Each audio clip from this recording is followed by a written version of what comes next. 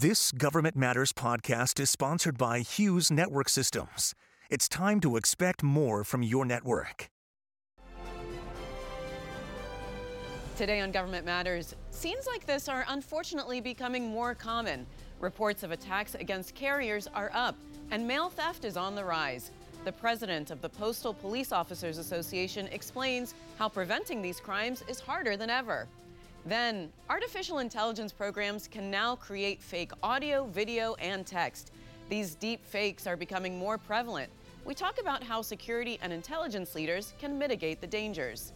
And government officials are sounding the alarm about the national security risks of TikTok, with several bans already in effect in the U.S. But one reporter says these measures aren't doing enough. Government Matters starts right now.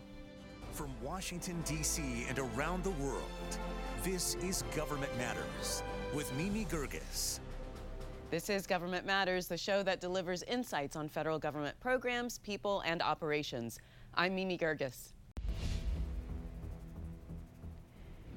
It's an alarming trend that's happening across the country. Mail carriers are being robbed, and people are having their mail stolen. The Postal Inspection Service is the investigative branch of the USPS that looks into these crimes.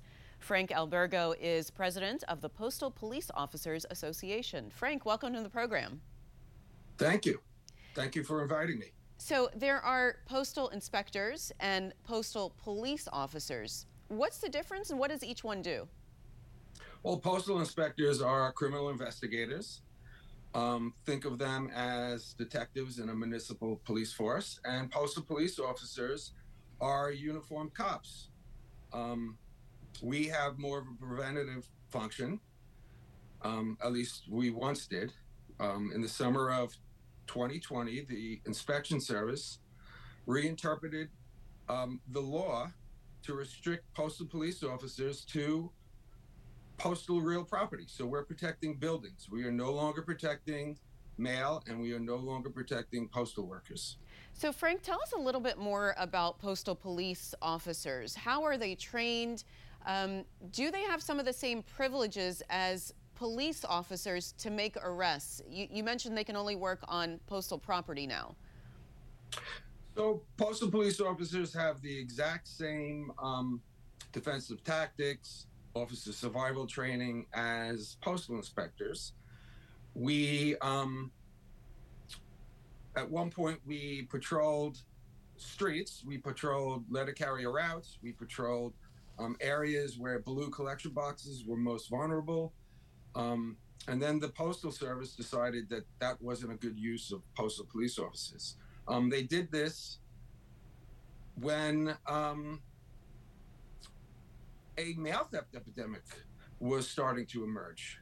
And since they benched the postal police force, a absolute explosion in mail theft and attacks on carriers ensued. It doesn't make much sense. And then they have refused to put postal police officers back on the street. I mean, it was an obvious mistake. It was an all-time blunder, and they're sticking to it. It's really hard to believe. During a congressional hearing in September, you told lawmakers that the number of postal police officers has significantly shrunk over the last 2 decades. What do those numbers look like now?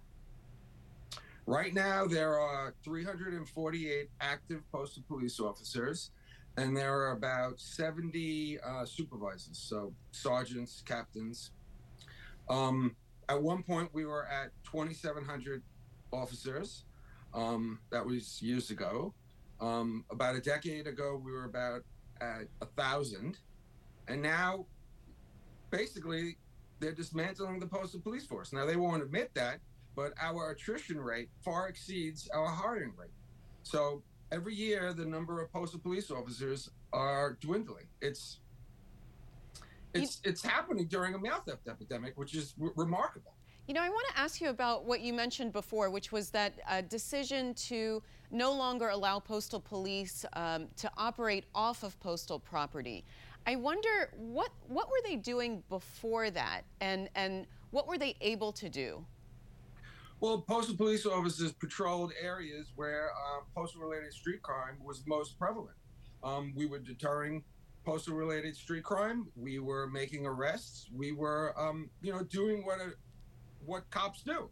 But I guess prevent crime. I guess the argument, Frank, is why isn't the local police doing that? Well, local police, quite frankly, don't have the resources to devote entirely to mail theft. I mean, the Postal Service has a law enforcement agency. It's called the Inspection Service.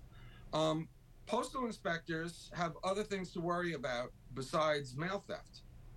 Postal police officers, on the other hand, can actually devote 100% of their resources to mail theft prevention and the protection of postal employees. But we're confined to postal real property. It doesn't make sense. I mean, what police force doesn't use all its resources during a crime wave? I mean, this is essentially what's happening with the Postal Service. I mean, the Postal Service is destroying its brand. I mean, every day a carrier is robbed, mail is being stolen, bank accounts are being drained, identities are being stolen, and the Postal Service basically refuses to respond with its postal police force. So what are you hearing from other postal workers, from carriers? Well, we've been, we're trying to work together with the other unions to put PPOs, postal police officers, back on the streets. They're frustrated. They don't understand, they're at risk.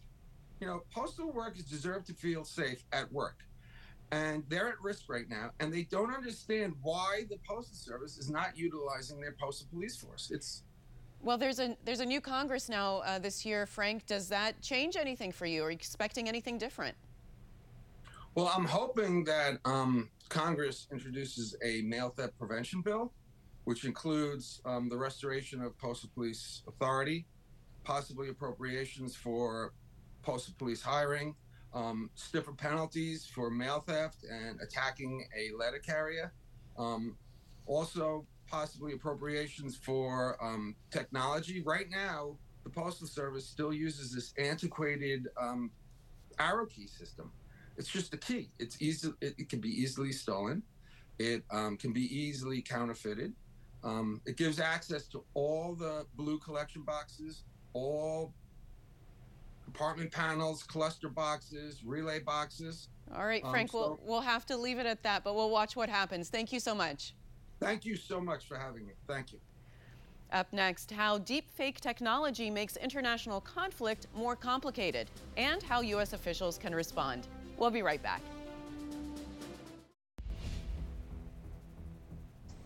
Шановні захисники, бути президентом.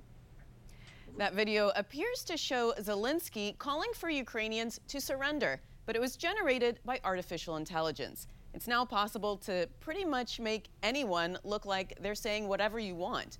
Chris Meserol is a fellow and director of research at the Brookings Institution. Chris, welcome to the program.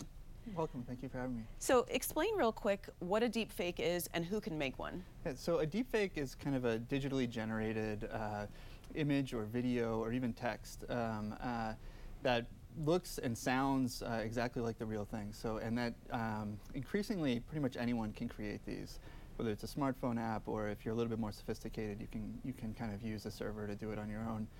But basically, we now have the ability, or anyone, more or less anyone with a bit of technical know-how, can now create an image or video or audio of anyone in the world that they have like any kind of prior digital video or audio of, saying anything they want them to say, which just creates a vast new kind of landscape and media environment that we now need to navigate, particularly in times of conflict. Well, we saw that Zelensky video that was a fake. What are some other examples of how deepfakes have been used in conflict or can be used? So there's a wide array of examples in which they can be used. One is obviously to create a deepfake of a national leader saying something in a time of crisis where you're trying to get that person to kind of discourage their own supporters, things like that. A few other examples that we're also worried about. One is that it really makes it easy for states to automate propaganda at scale. So a couple of years ago, China actually created a deepfake news anchor. And you can imagine during a conflict having an auto-generated kind of news anchor just pumping out kind of misinformation about a conflict in real time around the world in foreign languages could create some real challenges. Another kind of more targeted example would be a lot of ways that we verify who we are and information for kind of highly sensitive applications or services involves audio, right? So if I need to do something with my bank, for example, I might call in and they would ask me to kind of who I was, et cetera. With deepfake audio, you could create, even if all you had was just this video that we're kind of filming now, you could take that, get my voice and my voice signature, and create like a digital replica of my voice and have it say whatever you want. And so you could call my bank or do something like that. Well, don't give people ideas, I know, Chris. this is terrible, I know. But the problem is this has already happened. Like there are cases where this has actually already happened. And in conflict, you can imagine a scenario where there's a commander out in the field, they get a call from their superior, sounds exactly like their superior, and it turns out it wasn't. It was a deep fake that was generated by their opponent. So are there ways to find out if they're real? Is there ways to authenticate them? Well, so one of the challenges of deepfakes is that if there was a way that we could, anytime we come up with an algorithm to detect what's a deepfake versus what's a real audio or video file, that technology can then get brought into the next generation of deepfakes because it actually makes it improves the ability to detect them, actually improves the ability to generate them. So in the short term, you might be able to do that, but in the long term, that's not really going to be a solution to this problem. It's a very powerful technology, and you write, I think you say this quote, democratic governments will almost certainly consider generating and distributing deepfake content because it's so useful, especially in conflicts. So what are the ethical concerns there that the United States might be generating this? Right. That, to us, this is probably the most significant issue for democratic governments in particular. On the one hand, I don't think we want democratic governments to really kind of fight fire with fire, which is to say, I don't think we want democratic governments to create their own kind of deepfake, news anchor and propaganda kind of apparatus.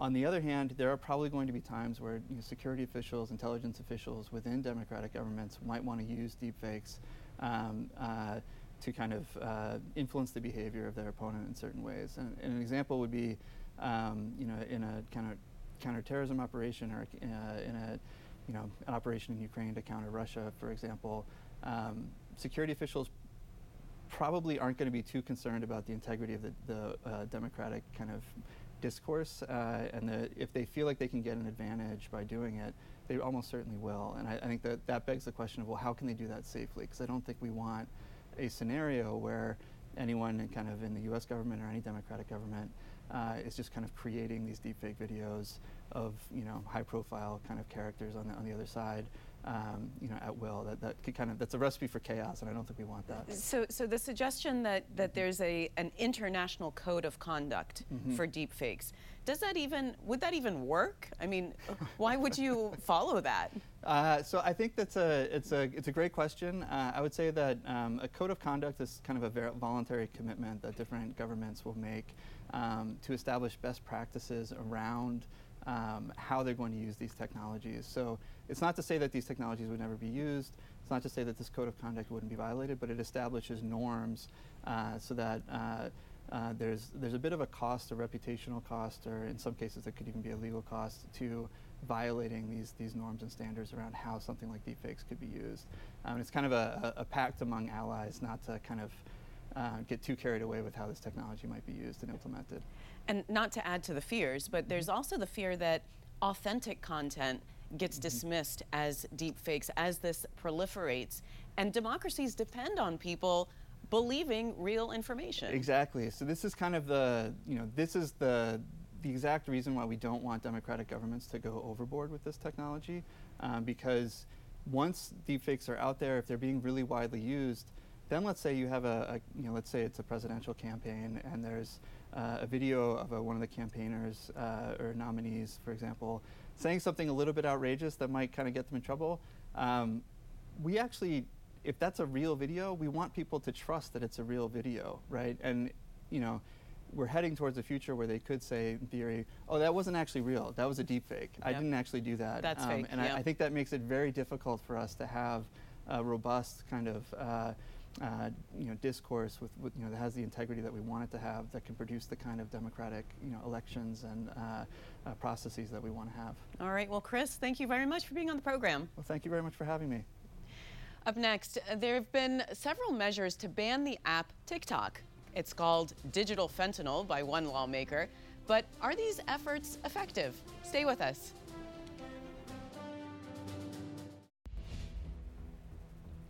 TikTok is now barred from federal devices due to concerns about Chinese spying and manipulation. There's even a bill in Congress to ban the app outright in the U.S. Shira Ovide is writing about it for the Washington Post. Shira, welcome to the program. Thanks for having me. Is there evidence that the Chinese are spying or manipulating Americans through TikTok? It's a good question, and it's a really difficult one to answer, right? I think a lot of the concern about TikTok is about the theoretical risk, because TikTok is owned by a Chinese internet company called ByteDance. And because in China, there's not much separation between government and private enterprise, there is concern that TikTok might be manipulated by Chinese authorities to either spy on Americans or manipulate what we see. And, there's been some evidence here and there, notably TikTok acknowledged recently that a number of executives looked at the activity of journalists who were reporting on TikTok and its activities. And that's the kind of thing that plays into the worst fears about TikTok and the ownership by this Chinese internet company. You write that these bans, quote, hardly ban anything. Why do you say that? Well, I think we have to look at what is happening in many states and also in the federal government as largely symbolic. So you have these states more and more each day that are saying that government employees can't use TikTok on devices that governments own or on Wi-Fi networks that are run by governments. So where we've seen this maybe most notably is in public universities. The University of Texas just said that they would prohibit TikTok from people using TikTok when connected to university Wi-Fi networks. But of course, students have other ways of using TikTok. They can just disable Wi-Fi and use TikTok over their data plans on their phones, right? So that's why I'm saying that these protests or these measures to air quotes ban TikTok are kind of on the margins. They're largely symbolic as a way of registering disapproval of TikTok. What about an outright ban in the U.S.? Do you think that would be effective? It would be, or it would be effective. It is a very difficult thing to do, right? Donald Trump talked about and briefly implemented a TikTok ban when he was president. There is, as you said, another bill or two pending in Congress. Look, banning TikTok from being used in the United States, it risks angering many people. TikTok is used by 100 million plus Americans. And there are First Amendment concerns about banning one or a particular app, right? We have to really consider whether in a bid to protect Americans from the Chinese government, we risk doing what China's government does, which is to ban people from using individual apps. You write that a secret U.S. committee has been negotiating with TikTok since 2019. Tell us more about that. Yeah, there's this committee, I won't bore you with details, but CFIUS is the acronym by which it's known, and it essentially oversees any investment by foreign entities in the United States. It looks at a kind of very wide range of corporate investments. And one thing that it's been doing literally for years is kind of imagining what could America do to solve some of these concerns about TikTok and Chinese ownership while also permitting the app to operate in the United States. And, it's proposed some pretty draconian terms, including, that the United States government would have the ability to appoint board members who would have independent oversight of TikTok, and that there would be kind of a corporate minder in the United States that would sort of oversee TikTok's algorithm and its computer code. These are pretty unprecedented measures. And from my colleagues' reporting, this has been controversial within CFIUS itself. And I think it's really going to be hard to strike a balance, right, between an outright ban, which is difficult, and allowing TikTok to operate as it is right now, which is contentious. So what about a national privacy law? What would that do? How would that work? Yeah, I mean, I think when you talk about the concerns about TikTok, one, I think, reasonable pushback is, look, if you're concerned about apps surveilling everything that people do everywhere they go in the world, lots of American companies do that too, right? There's obviously a difference between a company that's based in China and one based in, California, like Facebook or Meta.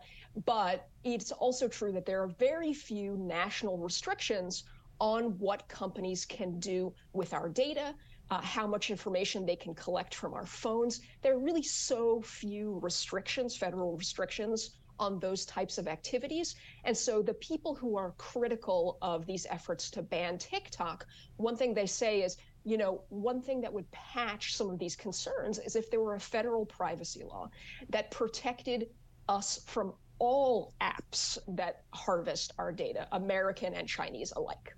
And very quickly, Shira, do we know how TikTok's algorithm works? Can there be more transparency into that, into how they're collecting information about the users?